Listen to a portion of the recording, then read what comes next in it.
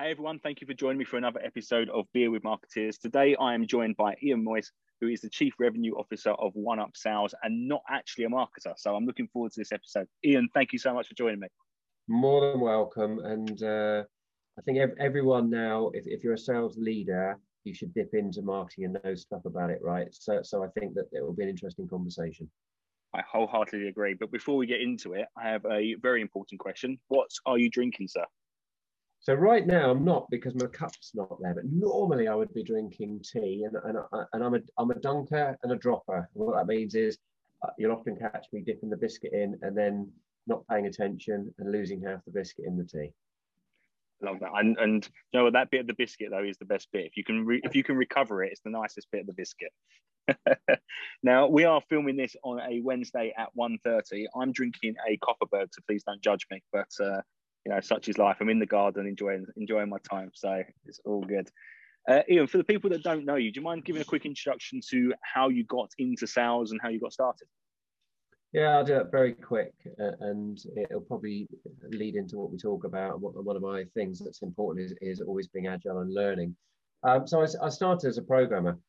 I fell into computing age 14 at school. I won't say which computers because it'll age me, but I was hooked. And so everything was about programming. How do I get it? Got a job at IBM, programming, analysis, support, doing all that interesting stuff. And then I saw an inside sales job going where I was aspirational, and I saw salespeople out there at that time with company cars, mobile phones at the size of a suitcase, but no one had mobile phones unless the company bought it for you because they were extortionate. And I thought, how hard can that be? I know what I'm talking about, and I want to progress. So I, against everyone's advice, left programming to become a salesperson. So I was inside sales. Worked incredibly hard. Coming up for a year, I was promoted to field sales, doing channel in Novell networking as it was in those days. So when LANs and the network was just taking off. And then through my career, moved into sales management, leadership, direct sales, different. So I've been involved in lots of different areas, always in technology. And for my pleasure, for the last 15 years, I fell into cloud computing. And I've been there in the last 15 years. Really interesting because it drives the transformation we're seeing across both now the business area, but also consumers. A lot of what we see in the consumer world, behind it, all these wonderful Internet of Things devices, is cloud computing and the power and flexibility it brings. Absolutely. And that was with Rackspace, was it? I've been with Rackspace. That was one of the roles I've been in. I've been with hosting providers, but I also worked in the CRM space for 3 years and the telephony space for 4 years. So I've seen a lot of the different value that cloud can bring to businesses, and it helps me in the engagement and conversations I'm having today. Amazing. And the CRM knowledge must have helped with your role at OneUp Sales, I imagine. Absolutely, and the telephony piece, because what we do is a nice segue, actually, not to do a pitch, but at OneUp, what we do is we provide a platform that sucks the information for recruiters out of their CRMs and out of their VoIP phone systems and timesheet products, that sucks that information into one platform and then does wondrous things with it, making it more easy to digest, gamification, and blah, blah, blah. So yeah, the conversations I'm having every day around CRM and VoIP, my comfort zone. I work those markets. So I often, what I'm finding is I'm able to add insight and value to the recruiter I'm talking to. They'll be looking at what phone systems, or they'll have questions, or how do we handle there'll be stuff coming in that sidestep from my OneUp role that I can add value to them on advice based on what I've done for 7 years. Amazing. And Derry is a close friend. Derry is the CEO over at OneUp, and he's a programmer. I would argue now he's in sales, whether he likes to admit it or not, I don't know. So the background you two share must be a really interesting dynamic on the day-to-day. Yeah, it's interesting because I always I've always had that appreciation of technical people and can relate to them. I always say I'm not a techie anymore, right? You can't keep your edge, but that's where I came from. So I get it. I get their language. I get their drivers, motivations, behaviors, and challenges. So hopefully, what I bring to the customer and from the sales side is a realistic approach of you don't get me and my team promising things can be done in 3 seconds when I know actually architecturally what's involved, the implications of what we may have been promising what's the impact on the back end of the business, and what's the impact on the customer of getting that wrong. So I'm much more pragmatic, I think, because of my technical background in how I approach the engagement and delivery to customers. Absolutely. And do you think that aided your relationship with marketing over the time, over your career? Yeah, well, marketing's interesting because over my career, I've worked in 7 smaller businesses. I've done the large corporation. I ran a big team across a massive, one of the biggest software global companies across Europe, blah, blah, blah. But my sweet spot is I've worked for 7 smaller companies, helping them accelerate growth, 4 through to exit. And in that, you have to get your hands dirty, right? You don't live in an ivory tower with a nice job title. You have to get hands on. And you're even, you've got marketing there, separate team, but you're embedded, you're working closely. So I've worked closely with marketing for many, many, many years, and get their drivers, their KPIs, their motivations. And now, at One Up, I own sales and marketing, which makes it a lot easier. But the key for me is the two should be working hand in hand collaboratively, not often as you see, the bumping heads. And I've spoken on panels at many sales conferences where you've got sales and marketing leaders in the audience, and that has been a big topic. Oh, well, in our company we have and they're bumping heads, and it's because no one's aligned them on their agendas of, simple example, marketing gets, well, we've got to do an event, bring as many leads in as you can. That's their KPI. Sales then is drive the leads through to closure and measure. Well, marketing brought in X number of hundreds of leads. Sales has done a poor job because, well, look at the conversion rate, it's rubbish. Sales' fault. Sales' argument will be, yeah, but a lot of those were suspects. They weren't leads. They didn't fit. We gated them out. We asked a few questions and they didn't have platforms that integrate with us or this sort of thing.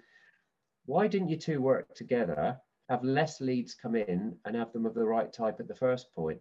You're now at loggerheads because you're both trying to blame someone else. And it happens, right? It's so common, it's frightening. And it shouldn't. The overall goal is to drive increased revenue for the business, customer acquisition and customer retention. Now figure out which part you both play to complement each other and deliver that result. Do you think it comes down to the measurement? Often we measure marketing on MQLs and then we have SQLs. Do you not think we could simplify it by just measuring revenue? I think you need the separate measurements, but they've got to be aligned to each other and not, you get marketing's got MQLs, so you've hit your target, but sales doesn't hit his. Well, define what is an MQL. Does marketing really understand and generate what sales really wants? Are you talking to each other or are you defining them separately? So I've always worked very closely with CMOs and marketing directors in terms of, let's bang this out at the beginning, not an after effect. Let's work out the beginning and let's work out how I help you as marketing achieve your goals so you're successful, and vice versa. Let's understand each other's challenges and pains and work collaboratively. And it doesn't happen. It's usually a conversation and then you go off and do your plan and do your stuff to the board and I'll do mine. Well, hang on a second, there shouldn't be any surprises. And they should be reporting up to the same person who collaborates and forces that. There's no rocket science to this, but people still get it wrong. The reporting line is an interesting point. Do you think that marketing should report to sales, or do you think marketing should report to the CEO? I think they should report to the same person and then be working to goals that align across both. Too often, they're working in silos, and that's the problem, right? So I own both now. Am I a marketing expert? No, but I've done a lot in it, and I'm working with a marketing, so I don't have that problem because what I'm doing is saying, look, this is what we need to generate from marketing. This is the goal we've got in revenue. How much of it's going to come from marketing?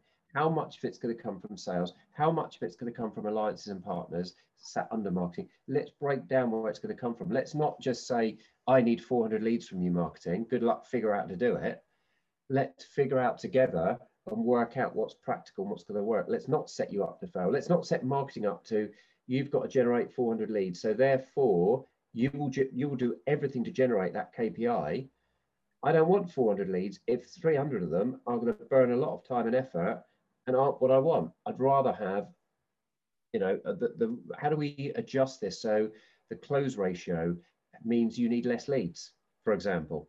right? If you get the right leads, why I've worked with marketing again and again to say, right, well, face value, you need 400 leads, right? But if I can tune the close ratio and we can move the average deal value, what is the impact does that have on what you need to deliver me? Oh, actually, you only need to deliver me 250 now.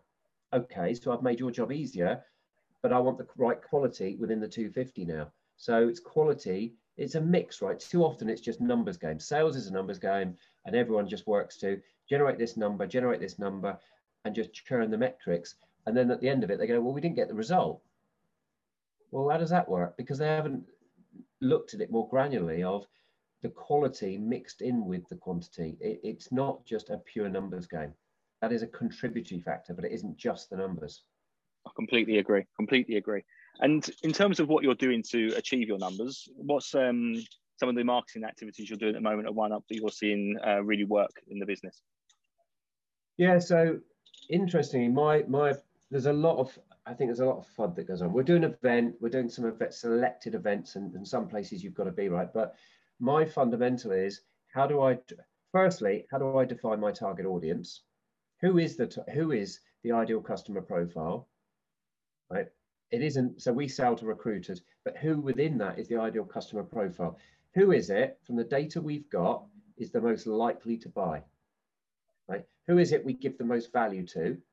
Okay, so if we can understand that and we continue, that's a continual thing, right? The more data points you get, the more accurate you get on that. So if we define that and then keep tuning it, that defines what part of the market we can address. Now, do we have the data on that part of the market? Do I know who everyone who meets that profile is, or how can I get to that as efficiently as possible? And then how do we target it on a mix of nurturing campaigns from marketing, the usual stuff? Where are those customers going to get influenced by? So there's our ideal customer profile. That's how many there are that meet it. Let's get the data if we can. Where do those get their influence? Where do they go for information? What associations, what memberships, what social feeds, well, what publications, where do they get their information that we can influence, right? So how do we get into their sphere of influence? And then I've got SDRs who pick up the phone, right? Pick up the phone and have a meaningful conversation about the value we can give. And if I'm talking to the right ideal customer profile and we've made sure they've got the right information at hand, isn't it more valuable to talk to them and go, other people like you who meet this criteria, here's evidence I've got of the value we bring to people like you. Not just, you're just one of a generic, roughly, here's some mud at the wall. It's very specific. Using that CRM system, with that VoIP system, we have tons of people using it, and here's some specific examples of value they get.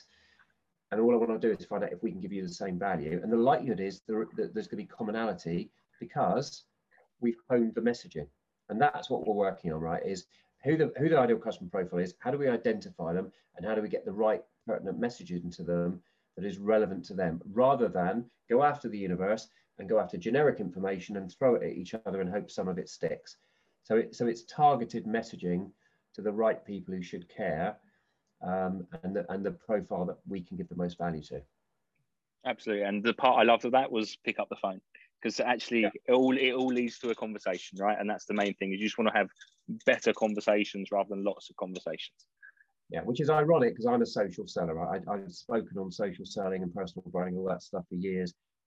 But what surprises people when I do is I describe it as it is a complementary tool in your kit bag that works alongside traditional methods. But if you can pick up the phone and speak to someone, then do that. It's a lot quicker and more direct, because that's what all of that stuff's designed to do, right? If I want to nurture it by social and do all the right methods, the end result that I want is a conversation, not a communication. It's a conversation with a human being about, is there common ground where we can bring value to each other? Well, if I can get to that quicker, take the shortcut. Absolutely. And you mentioned where people get their influence. Now, LinkedIn is obviously one of the major platforms in the recruitment space where people get their influence. So, and you also just mentioned you're a social seller. Obviously, that's largely what Paiger is here to do, to help recruiters build their personal brands and to have that influence on people. How important is personal branding within your sales organization at the moment? I think it's critical. I think it's critical across industry, not just recruitment, but the industry and for your career. You know, I fell into this. I often get people say to me, well, personal brand, I'd be interested in your opinion in what you experience, but Darren, that personal brand, well, yeah, but it's not for me because I'm not a celebrity, I'm not. And I said, guys, you have a personal brand whether you know it or not, right? It is other people's perception of you. Forget social media. If someone said, well, have you had engagement with Darren? Yeah, we bumped it in an event and we had a meeting and we said, whatever their perception is of you is your personal brand in their eyes, right? It's anything they've gained from you. Now, to today's world, a lot of that is social because you can look someone up in seconds. I could search your name in Google and it's invariably going to find the social platforms, anything you're on, anything that's public, anything that's out there. It doesn't take a lot of effort to find it, particularly if you've got a more unusual name. You know, my Ian Moyse makes it easier to find. If it's Paul Smith, yeah, you might get a little bit lost, but on LinkedIn, they'll find you. So your first impression, that when I first joined sales, it was, well, the first impression counts. The first impression's made in the first 50 seconds. All those different mantras that people talk about. Often now, the first impression is digital, right? They'll glance at your profile, they'll see what they can see, and your personal, and that's in you're engaging with prospective customers, and in the recruitment sector, engaging with candidates as well. And if you are a candidate, too often I get, well, it's never done me any harm. Okay, how do you know that? Because who's going to tell you, well, we checked you out on social and stuff, and we just didn't think you cared about it or really got what's going on in the world now, or you didn't look, or it didn't link with your CV, it was out of sync, and your attention to detail didn't. Who tells you that? What you get is, No, yeah, I'm afraid you weren't shortlisted. And well, even in sales, actually, you know, if you made maybe a cold call, before they call you back, they will search who you are. If you send someone an email, they will search who you are. And if they like what they see, they might call you back. But they won't call you back to tell you they didn't like what you saw. So they're not going to say, hey, I didn't call you back because your LinkedIn wasn't great. You know, well, so you need to be on top of it. You really even do. Worse today, Darren, I've described, you know, the world we've been in due to COVID. You know, we're used to being on camera now in video meetings, and heavily in the recruitment sector with products out there like Odro, you know, being used to drive that. Well, if you're on video, we're on video right now, Dan. You could not tell if on a second screen here, I haven't just pulled up your profile. My hands aren't showing, right? I put them here, they're not, but it'd be very easy for me to type, particularly if you're on a group call where there's 7 of you, and someone's on there you didn't, you know, someone's appeared on that you didn't expect. I tell you now, other people on that call are probably pulling you up on LinkedIn and searching for you to see, well, who's Alice who's just appeared? I didn't know she was going to be on the call, but who is she? How many of them go, excuse me, can I ask you who Alice is? No, what they'll do is they'll think other people know, so I'll look her up on LinkedIn and have a look. Right? While they're talking to them, it's the behavior of people has changed. We used to be meeting people in the meeting room and rushing from another meeting. Now, quite often, you're in front of a PC 5 minutes before you speak to them and during it. So the likelihood you will be checked out digitally has gone through the roof. There is no doubt about that. Absolutely. And for smaller recruitment agencies, I think that counts for your company brand as well, because quite a lot of people neglect that. Their LinkedIn company page is a ghost town. They haven't posted in 9 months. Actually, people will look at that and actually wonder if you're still in business. So you need to embrace marketing, even if you're a solo recruiter, all the way through to your large enterprises. And I think it's key on a personal level. If you had your time again, would you invest in your company brand or your personal brand to begin with? So what I would do is probably push the company brand more to do a better job, right? Because I've learned this through doing my own brand, through doing social selling, by being invited to be on panels and podcasts and events and going, oh, actually, and slowly over the last 10 years, realizing, hang on a minute, there is a game to be played here. And the majority of it is free because the social platforms are free. It's whether you choose to play it.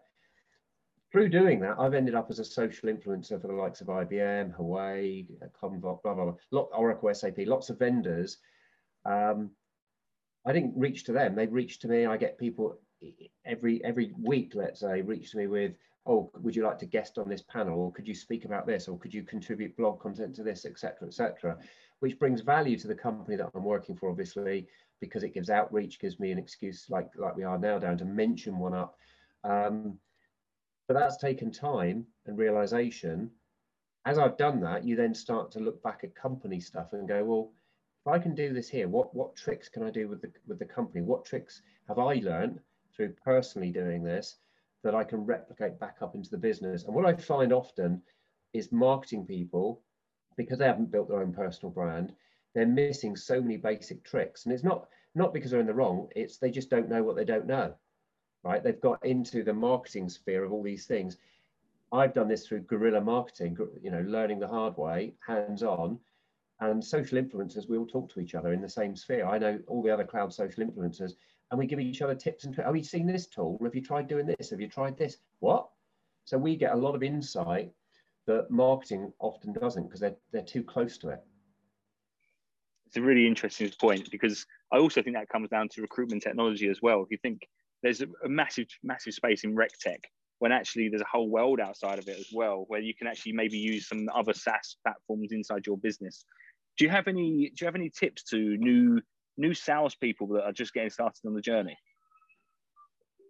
So yeah, any new salespeople, I talk often on sales advice and talk on things like Top Sales World. I'm a judge on the number of sales awards, etc. And I think people overcomplicate sales, right? You're dealing, in the majority, it's a human being talking to another human being and trying to figure out if they can bring value to them to justify them spending some money with you. And I think people overcomplicate. The number one skill I think that people need is questioning, and with that comes active listening, but is good questioning skills. And I have the pleasure to interview a lot of salespeople in my leadership roles in recruiting and building teams, but I also, in the judging of sales awards, get to meet a lot of salespeople from different industries and sectors. And it always surprises me how, if you ask a salesperson, well, what skills do you think you need to improve or help? They won't say questioning, because it's basic, right? No, I've baked that. I've got that. I've done sales for 2 years, 3 years, 5 years, 10 years. I've got that. Enterprise negotiation techniques, or they'll come out with something illustrious, right? And I find invariably they're not good at questioning. They're just not. And even I've interviewed salespeople who've been doing it 30 years, and they don't demonstrate good questioning even in the interview process, which should be where a salesperson shines the best. You're selling yourself. If you can't sell yourself and demonstrate, that's where I would say a salesperson in an interview, you have the ability to demonstrate the skills that you have in the interview. How many people can do that? How many people can demonstrate, your actual skill in the interview through what the interview is, what you do? You sell things. Well, I'm here to sell myself as the best asset to your business to bring value. And you should be qualifying, am I right for you? Are you right for me? And managing that process and that meeting like you would. And they don't. Salespeople sit there in an interview often, wait for the question to be asked. They don't behave like a salesperson. And in my experience, the questioning of the majority is average at best.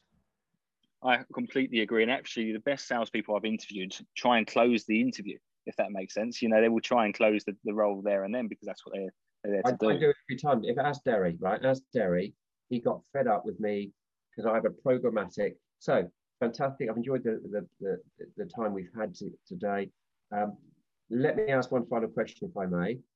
On the scale of 1 to 10, 1 being I'm the worst candidate for the next stage, 10 being I'm the best, where would you place me right now? I want to go, and you give me a 6 or 7. Great, Darren. Thank you for a 7. Thank you so much for giving me that feedback. Let me ask, what would it have taken? What would have needed to be different for me to be an 8 or a 9? It's absolutely brilliant.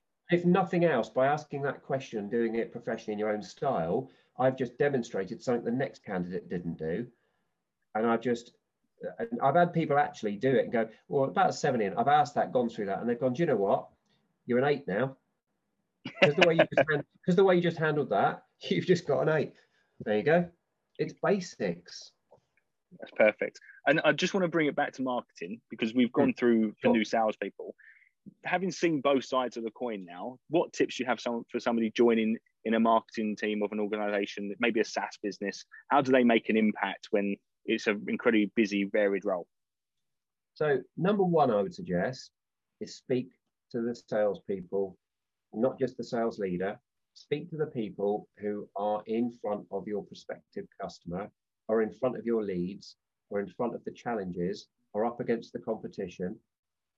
Assimilate, get an understanding of what's the reality, because if you can give them a panacea, you give them leads that convert beautifully and are well qualified and they have a high win rate on them, they will love you to death every single day. So that's surely your outcome you want to get. Right? So how best to understand how you've got the best chance to deliver that outcome? By understanding what happens when they speak to a prospect, whether it's at a show, a lead they've been passed, a cold call. What are their challenges? What are the problems? What's the selling environment look like? How can I help you get in front of more of the ideal customer profile, number one? And two, how do I put you in a place where the selling environment is easier? What assets do you need? We need more case studies, or we never have enough validity when we talk to this type of customer, or what is it you're missing? What can I do to help the environment to win be better, and to give you more of the right profile of client that you can execute upon? Do you understand really that? And if my question to marketing is always, tell me all that information. Tell me if you truly understand that. Because if you don't, why don't you? Because you've got access to the people who can fill those gaps in for you. They're right in front of you. They're employed by you. Why don't you do that? Why don't you go and ask? I love that. Yeah, definitely. The relationship between sales and marketing is absolutely key. I want to finish on one final note. We're raising money for the charity Mind, which is the mental health charity we started during lockdown. We've come up with some really fun T-shirts, which I'll put a link out to. But one of the top sellers is Not Your Marketing Girl. Now, I want to chat to you about that, because in your position, I imagine you've heard people be referred to as give that to the marketing girl, ask them to jazz that up, that sort of thing. What's your opinion on that term, and what do you think we can do to stop that being a term going forward? Well, number one, I think it's derogatory, right? So my marketing manager, Callum, is not a girl. And when I hired for marketing, it was irrelevant. In fact, I had a majority of females. I'm just thinking about now, I wouldn't have the exact number, but candidate-wise, there was certainly a skew towards more females than males for the marketing role. I don't know why that is, but to me, it's an irrelevance. But whatever the role is, it's who's the person. Two things I look for. One is the aptitude and ability. Who's the best person to do the role for what I need as an outcome right now? And two, is fit for the team. And that's nothing to do with age or sex. It's to do with the person, right? The personality. And not that someone's got a bad personality or bad fit, but it's what's the dynamic of the business you've got. So certain people are more corporate and they'll fit a corporate environment than an agile young fun environment, right? It's just the nature of it. So I'm looking for what's the best guest that they're going to fit and have fun and enjoy their job, and they're going to work well with the people we've got, and are they going to be able to do the job? That's the two things I look for, and it's irrelevant of the sex, the age, any of the background, because that's how. So I think that's a derogatory term. Yes, a lot of people in marketing teams tend to be female, and I don't know the reason behind that, and a lot of people in sales, my sales team is male, and I would love to had some diversity, but I hired the best people for the role from the candidate pool that I saw who could most execute, regardless of sex. I'd love to have a mixed thing, but did I go out looking for it and saying, well, I must have two women in the team? No, it's irrelevant. It's irrelevant both directions. Absolutely. I think that's a good note to end on, actually. For the people listening, how can they get in touch with you? How can they connect with you? Sure. Thanks, Darren. Yeah, come and find us at oneupsales.co.uk. Take a look at what we do. It's pretty simple to understand when you have a look at it, and talk to us if there's anything of interest. We prefer to talk to you than email. And for me personally, check out ianmoyse.co.uk. That'll take you straight to my LinkedIn profile, and by all means connect and follow me there. Thank you. Amazing. And for any pager customers watching or listening, we do integrate with OneUpSales, and they're a fantastic company. So do check them out. Thank you so much for your time. I will catch up with you soon. Thank you so much.